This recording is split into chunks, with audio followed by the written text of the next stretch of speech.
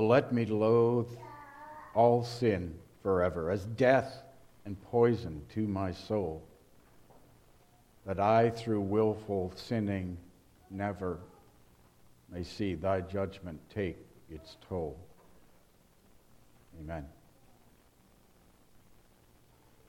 Dear fellow Christians, you've undoubtedly noticed how words seem to suddenly and dramatically shift in their emphasis. We use them the same way for years and years, and suddenly they change. And that change brings about a dramatic shift in what we hear and what we think about when we hear that word, because the discussion around it has changed. Take that simple word transition, for example, or transitioning. Because of the shift in our society, because of the current discussion, our thoughts go to dramatically different places now when we hear that word, transition or transitioning. Places we would never have gone even a year or two ago. And there's many others. You know them. You've heard them. They have that same effect, I'm sure. The word gender. Such a simple word. It meant something obvious. Or supremacy. Or privilege. Or even woman. I used to know what that was.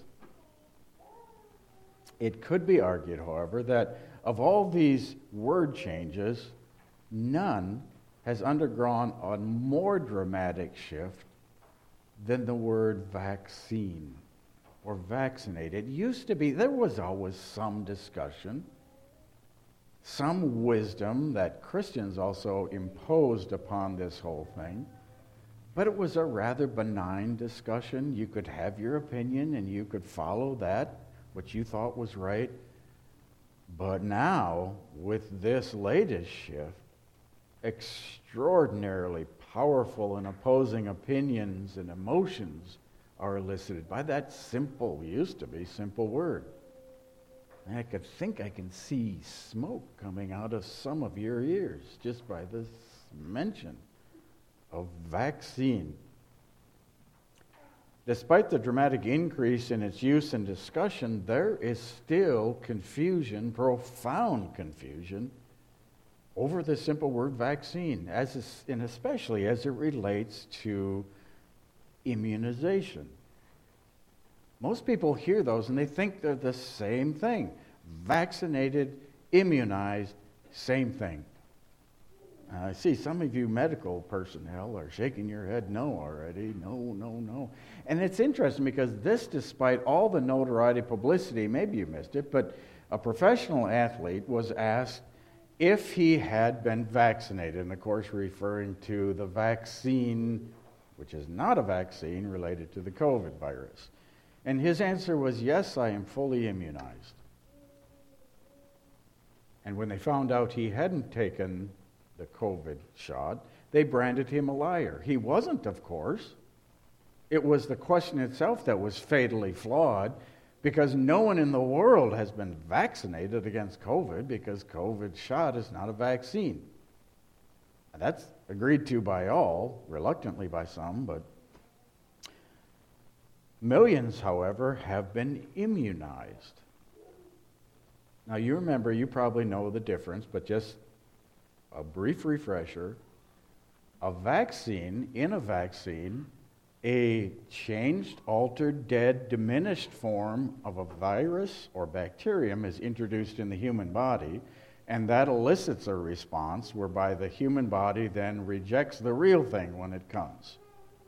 That's what a vaccine is. Immunized is something different. It can be, with a true vaccine, a body can be immunized, protected against the disease. But the far more common way that we are immunized is to contract the disease and recover. Because then this body that God gave us creates in certain diseases, creates this defense mechanism, these antibodies that when it encounters this pathogen, this bad thing again, it says, nope, and rejects it. Why in the world are we talking about something like this in a Sunday sermon? Why would we bring up something like vaccines and immunization? Because in the spiritual realm, it's different than what you might think in the physical realm. You can have your opinions about all of this stuff, but when it comes to God's Word, God gets to tell us. And what we're going to find on the basis of our text for this morning is that God has very strong ideas about vaccinations and immunization in the spiritual realm. So that text that we'll study, that text that will guide us in this, is found in Paul's letter to the Philippians, the 4th chapter, beginning with the 4th verse. Rejoice in the Lord always. Again, I will say, rejoice. Let your reasonableness be known to everyone. The Lord is at hand. Do not be anxious about anything, but in everything, by prayer and supplication, with thanksgiving, let your requests be made known to God. And the peace of God, which surpasses all understanding, will guard your hearts and your minds in Christ Jesus.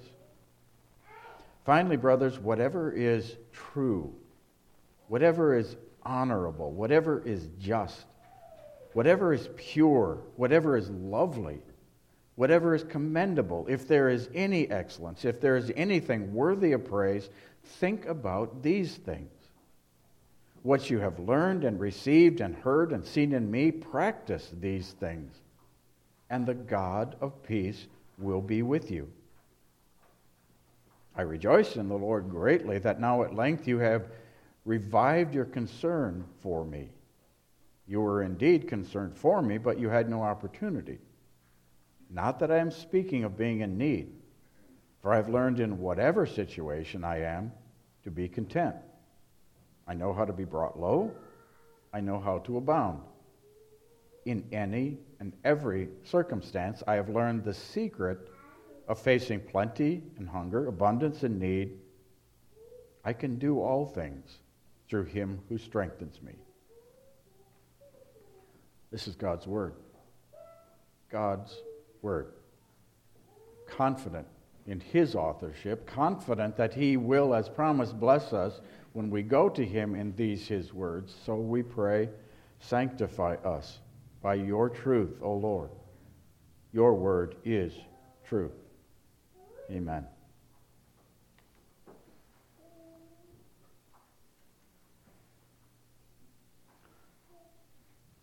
The disease that we're talking about here obviously is not physical but spiritual. It's sin.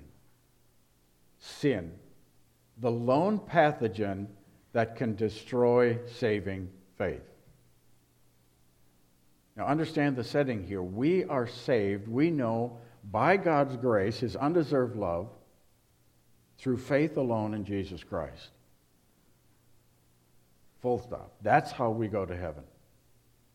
But our God also knows that there is one thing in our lives that has the power to deteriorate and eventually destroy that saving faith by which we are saved.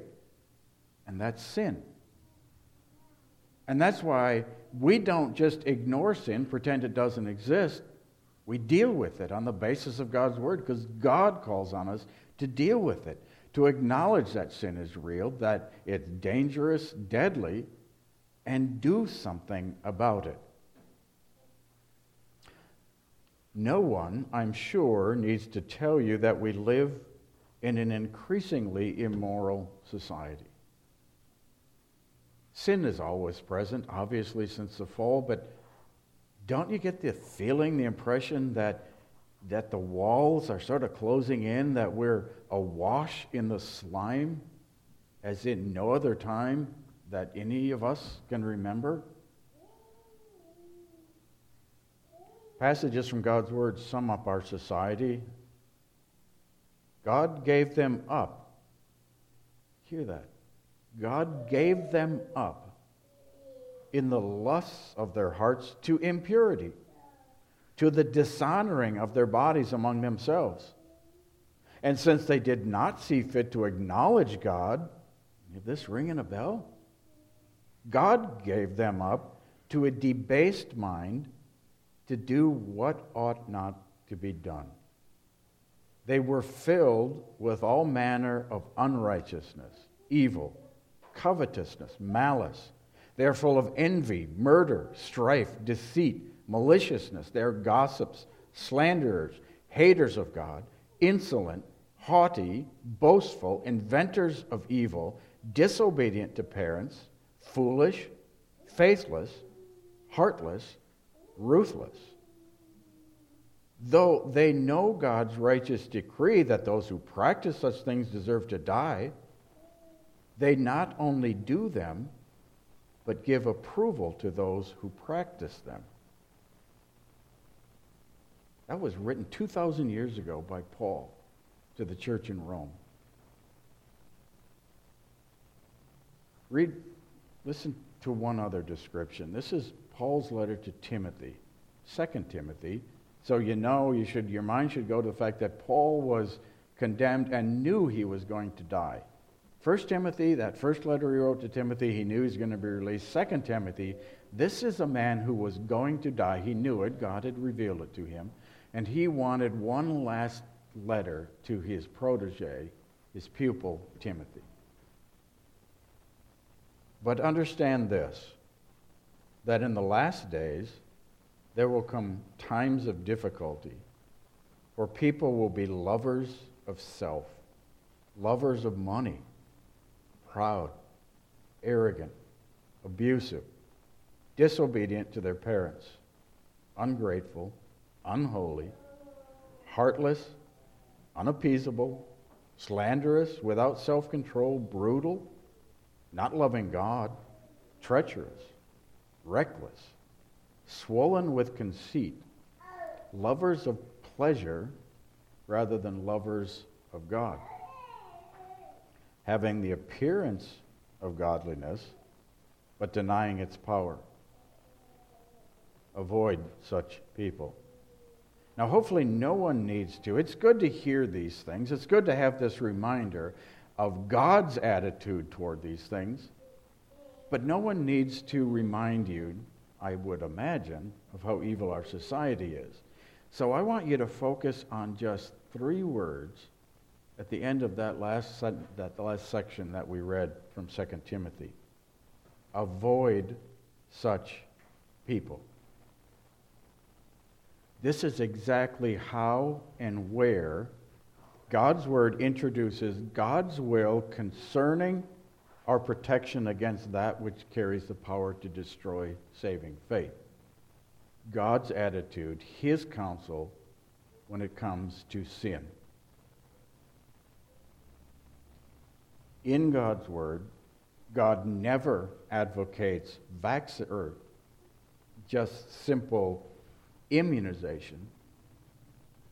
His counsel is always vaccination, because vaccination is the only safe protection against sin. Now, we're going to have to define these to understand exactly what we're talking about here. You will recall how in the secular biological world, immunization can be achieved through exposure and recovery. In fact, that's the most common way. When it comes to sin, God never advocates that. He never says, you know what? Try it out. Try it out. See how it works for you. Go ahead and sin. And then when you recover, you'll be stronger. It doesn't work that way. God always and only advocates for a vaccine against. And we're going to look at how God outlined in His Word, including our text, what that vaccine, that divine vaccine that God gave us, how that protects us, how it's intended to save us from ourselves. So are you still having trouble with, well, why not immunization? In the sense of exposure to something and recovery. Why was He so adamant about flee and get away from and avoid and don't go there? Well, think rabies, hydrophobia. Does anybody know the mortality rate if you get Rabies, 100%. If you contract rabies, you die. That's it. There is no known cure. So don't carry that into the spiritual realm.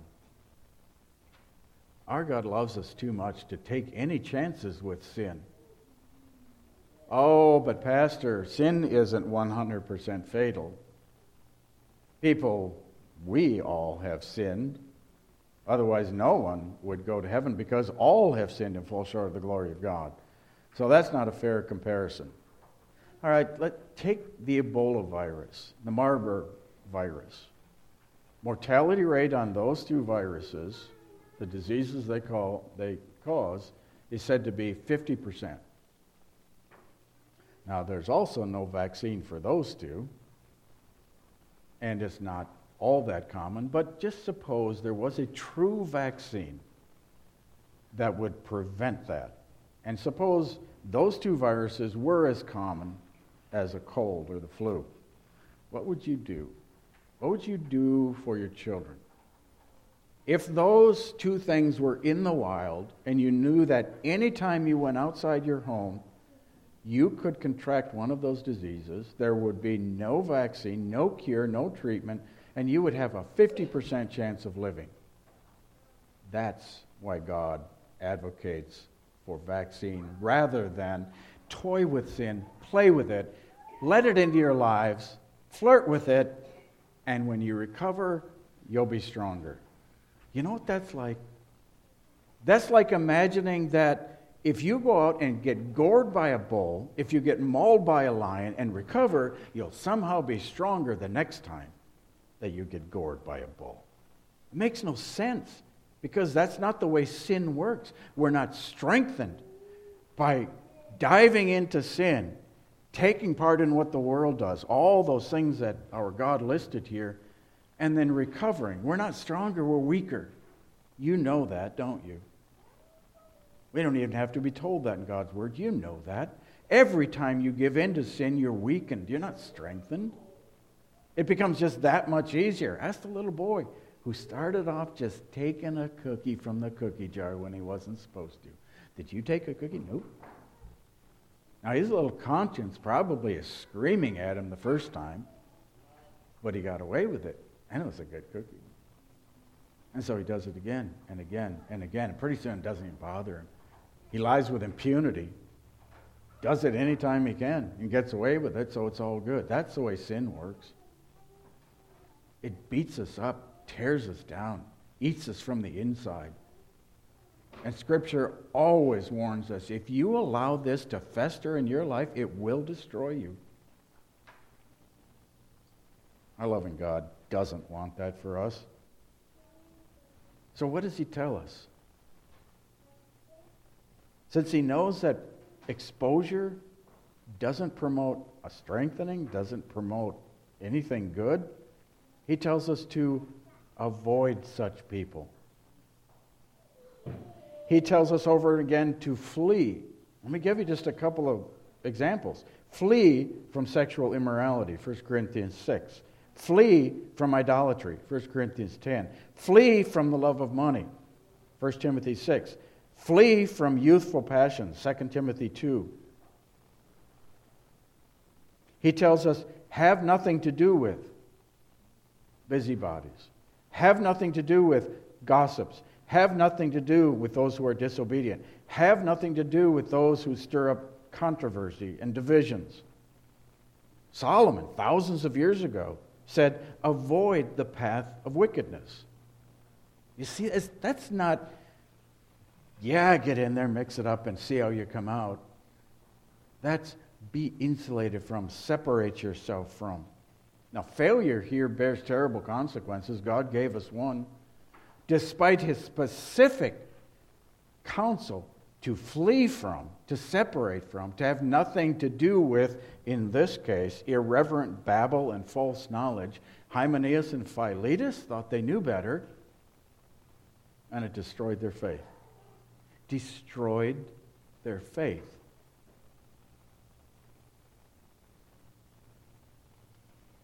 So if immunization in the sense of exposure and recovery doesn't work, in fact, it's extraordinarily dangerous, what is God's plan? Vaccination, but what in the world exactly is that? Well, first of all, that's exactly why we gather here. That's the first way God accomplishes that. That's why we go to Him in His Word. To have God Himself provide for us this vaccination against sin. A true vaccine, you recall, introduces into the human body, this is in the secular world, medical world, this altered, dead bacterium or virus. So God does that with us by simply identifying sin, as bad. That's why we read through those lists before. He identifies all these things that are bad, and that's as far as it should go. It's enough, he said, even to name those things that the godless do. That's his idea.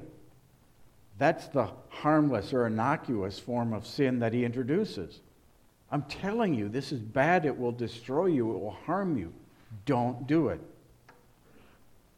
That's the first way. And you can see, can't you, how important it is then that we don't just remove the law because Christ died and paid for all these things, so sin is really not a problem anymore? Yeah, it is. We can't give up that part of God's Word. You remember Paul's comfort and solace when he met with those officials from the congregation in Ephesus? I am at peace in my heart because I know that I have not failed to share with you the full counsel of God's Word. Now, the second part of God's vaccination plan is to introduce into our hearts that which provides active and effective resistance. Now, what could do that? You heard it in our scripture, in our text for this morning. But I don't know if you recognized it for what it was. So hear it again. This is what God introduces into our hearts. Rejoice in the Lord always. Again, I will say, rejoice. Let your reasonableness be known to everyone. The Lord is at hand. Do not be anxious about anything, but in everything by prayer and supplication with thanksgiving, let your requests be made known to God. He goes on, and the peace of God, which surpasses all understanding, will guard your hearts and minds in Christ Jesus. Finally, brothers, whatever is true, whatever is honorable, are you getting? He's advocating the injection into our minds, our hearts, our lives, these things, because that's what helps to protect us against this pathogen of sin. So, whatever is true, honorable, just, pure, lovely, commendable, if there's anything that's excellent, anything worthy of praise, think about these things. These words are intended by God to be pure balm and healing to our souls. They're blessings from a loving God to protect us from the sin that carries that terrible potential to destroy us in hell.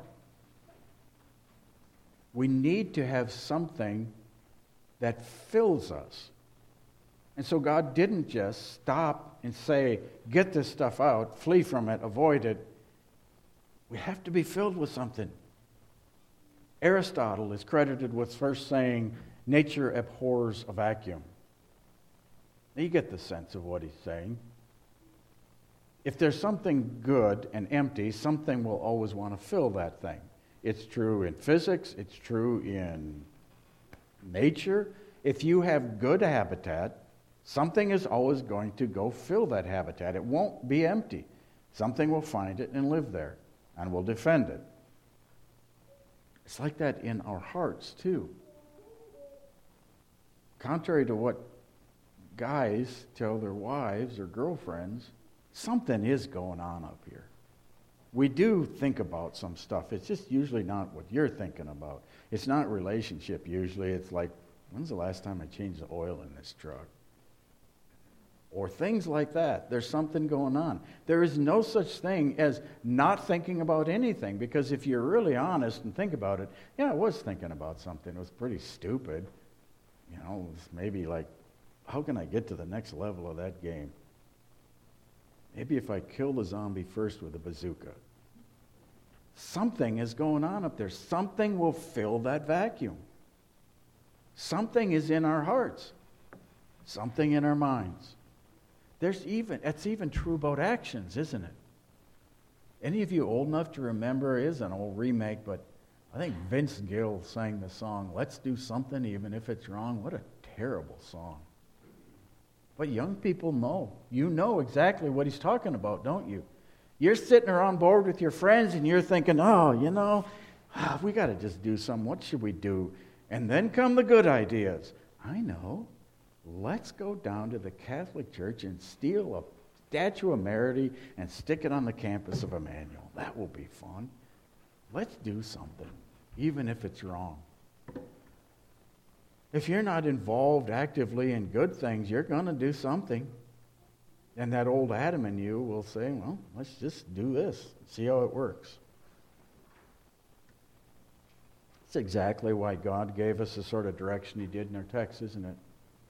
Knowing that a vacuum is not a good thing. Do you remember the parable he told us about that, where even the heart were cast out demons, but nothing replaced it?